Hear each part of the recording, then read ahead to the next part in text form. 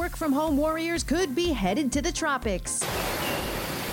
I'm Lisa Mateo. Here's what's trending. With many offices shut down and kids learning from home, some Caribbean islands are offering incentives to have you change your home life. Barbados is allowing foreigners to live and work in the country tax-free for 1 year. It'll cost you $2,000 per person or $3,000 for families. The Work from Bermuda certificate program offers similar perks at $263. And resorts in Mexico are offering schoolcations for the kids, complete with after-school sports. Looking to support Black-owned businesses for Independent Bookstore Day this weekend? Oprah's got you covered. Oh, the Oprah magazine has published a nationwide guide of more than 100 shops. It even includes a map with interviews with Black authors about their favorite stores. And if you're on the hunt for a new or used car, you may have to fork over more cash for slim pickings. Experts say although the pandemic shut down production for 2 months, buyers came back sooner than expected. The average price of a new car is up about $1,200 since last July.